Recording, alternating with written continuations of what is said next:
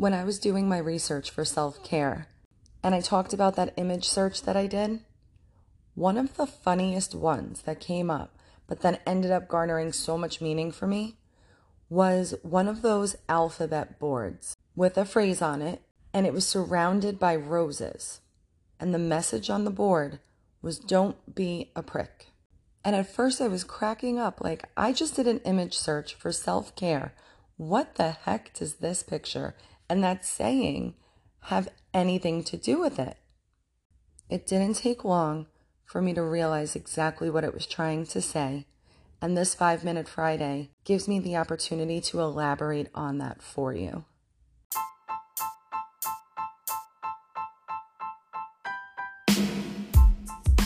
Hi, it's Gina Kuhn with Drop the Ball for a special episode of 5 Minutes on Friday. I'm going to come to you every Friday with something tangible and quite simple that you can do to drop the ball in a specific area of your life. The topic each week might be something that you can relate to and can put into action and help out your day-to-day. And if it doesn't, I do hope that you can pass this on to somebody else that it makes you think of, or you may feel like it could benefit them. Because after all, we're all in this together, and with a little bit of support and a little bit of guidance, we can make this thing work day to day. So if you can give me 5 minutes, I can hopefully give you some wisdom on how to drop the ball.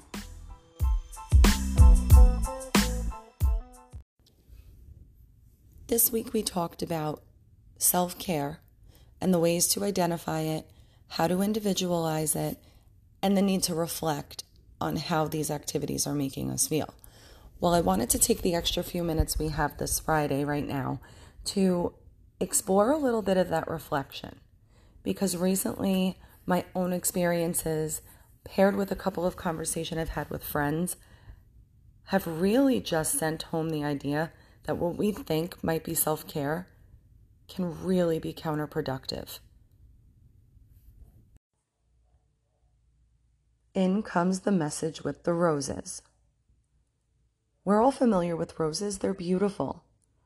This wonderful flower with a great aroma and a long stem comes in many different colors.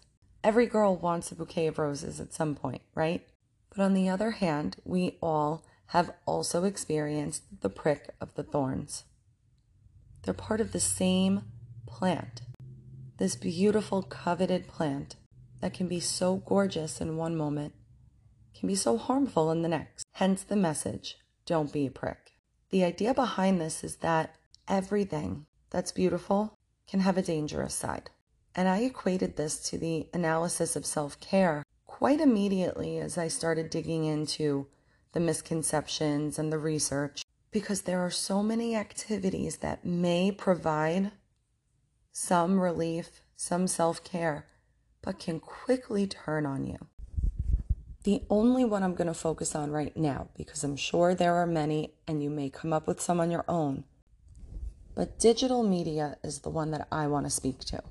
There are so many amazing benefits to having the technology at our fingertips that we have today. There are so many things we can do and we can learn and we can share and offer to other people that we couldn't just a couple of decades ago. But with that comes so much exhaustion, mentally and emotionally, and it's really hard waters to navigate. When you're identifying self-care, you may find that there are things on your lists that involve your smartphones or your laptops.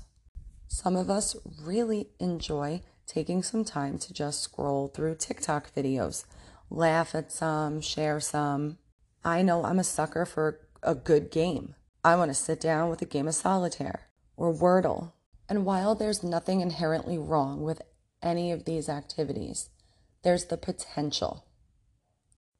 Because we as humans have free will, we can choose how we're using these platforms. So I know I used to tell myself, when I wake up in the morning, I'm not going to jump right into working, because that was a bad habit I always had. I hit the ground running the second I got out of bed. I got right on the laptop and worked.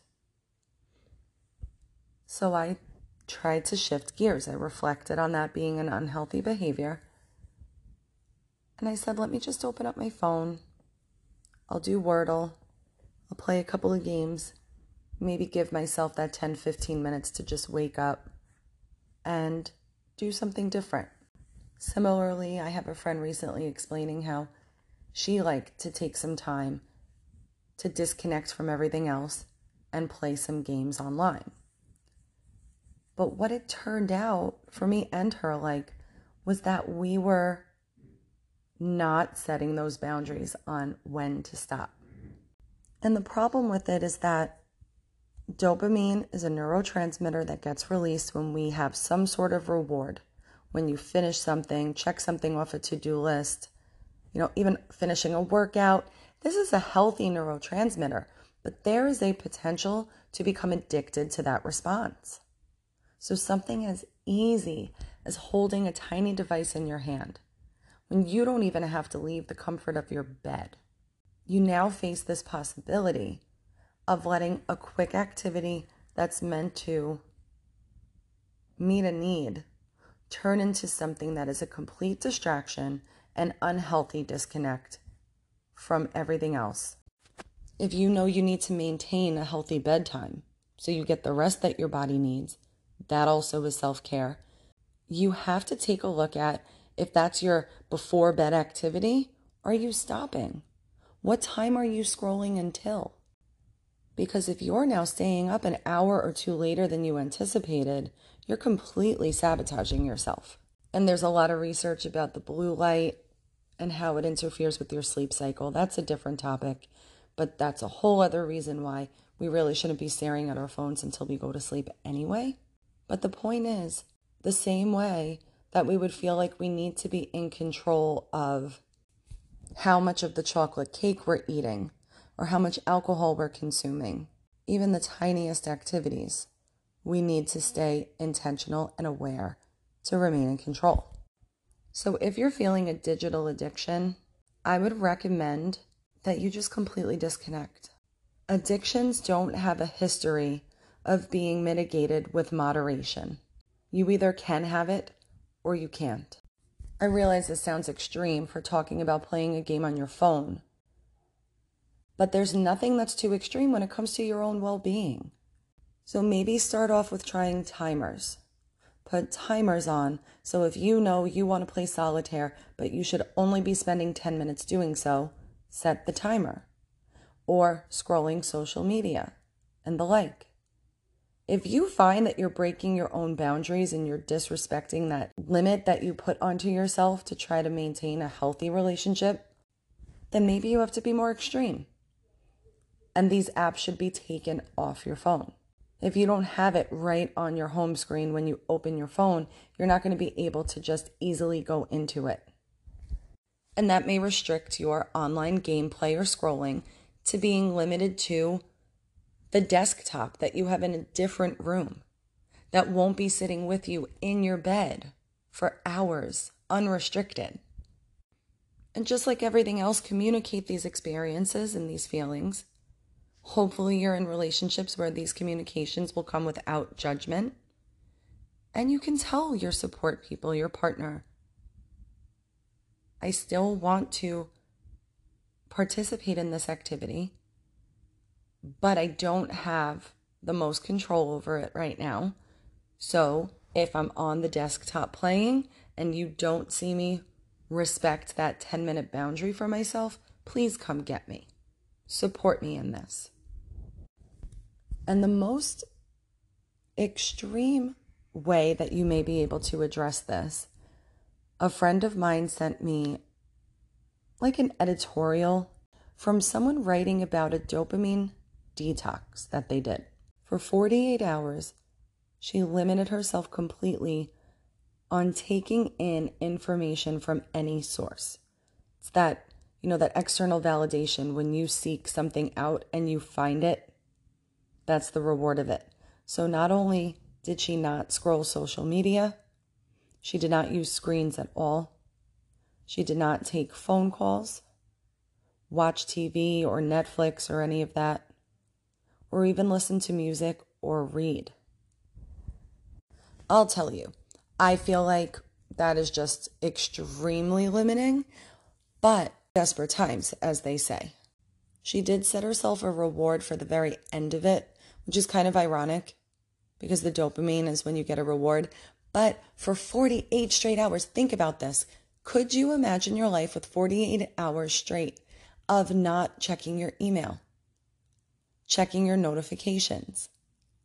I know just the idea of that makes me really happy. I have a horrible habit of checking my email way too often, as if something is going to be in there telling me that I have $1 million and only 5 minutes to collect it, right? Like, come on. I don't know why I do it. It's because it's an addiction, actually. I do know. I get this validation out of opening it up and feeling like I'm staying on top of it and know everything that's in there immediately. So this 48-hour suggestion of disconnecting from the dopamine is just allowing you to reconnect with everything else. You're not acting out of compulsion. You're not completely distracted in your mind. You're not feeling that FOMO, remember, from seeing what everybody else is doing.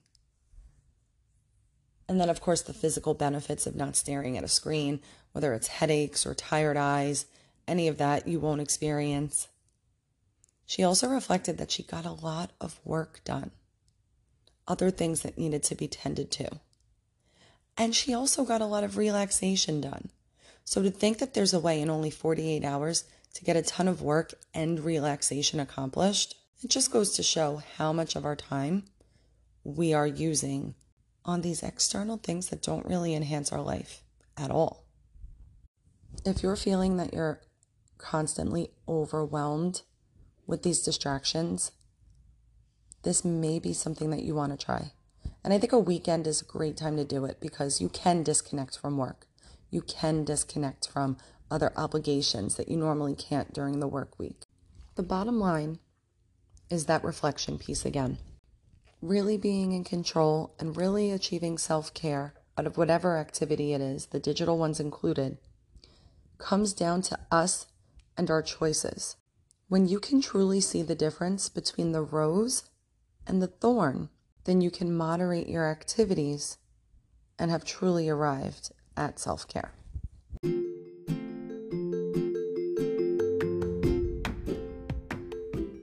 Thanks for checking in with me for 5 minutes of your Friday, and I hope I gave you something actionable to help you redesign your chaos. We'll never completely eliminate the chaos, but we certainly can work together to make the ride a bit smoother. Don't forget to follow this podcast, subscribe, share it with your friends, and find me on socials because this 5 minutes on Friday is really for you.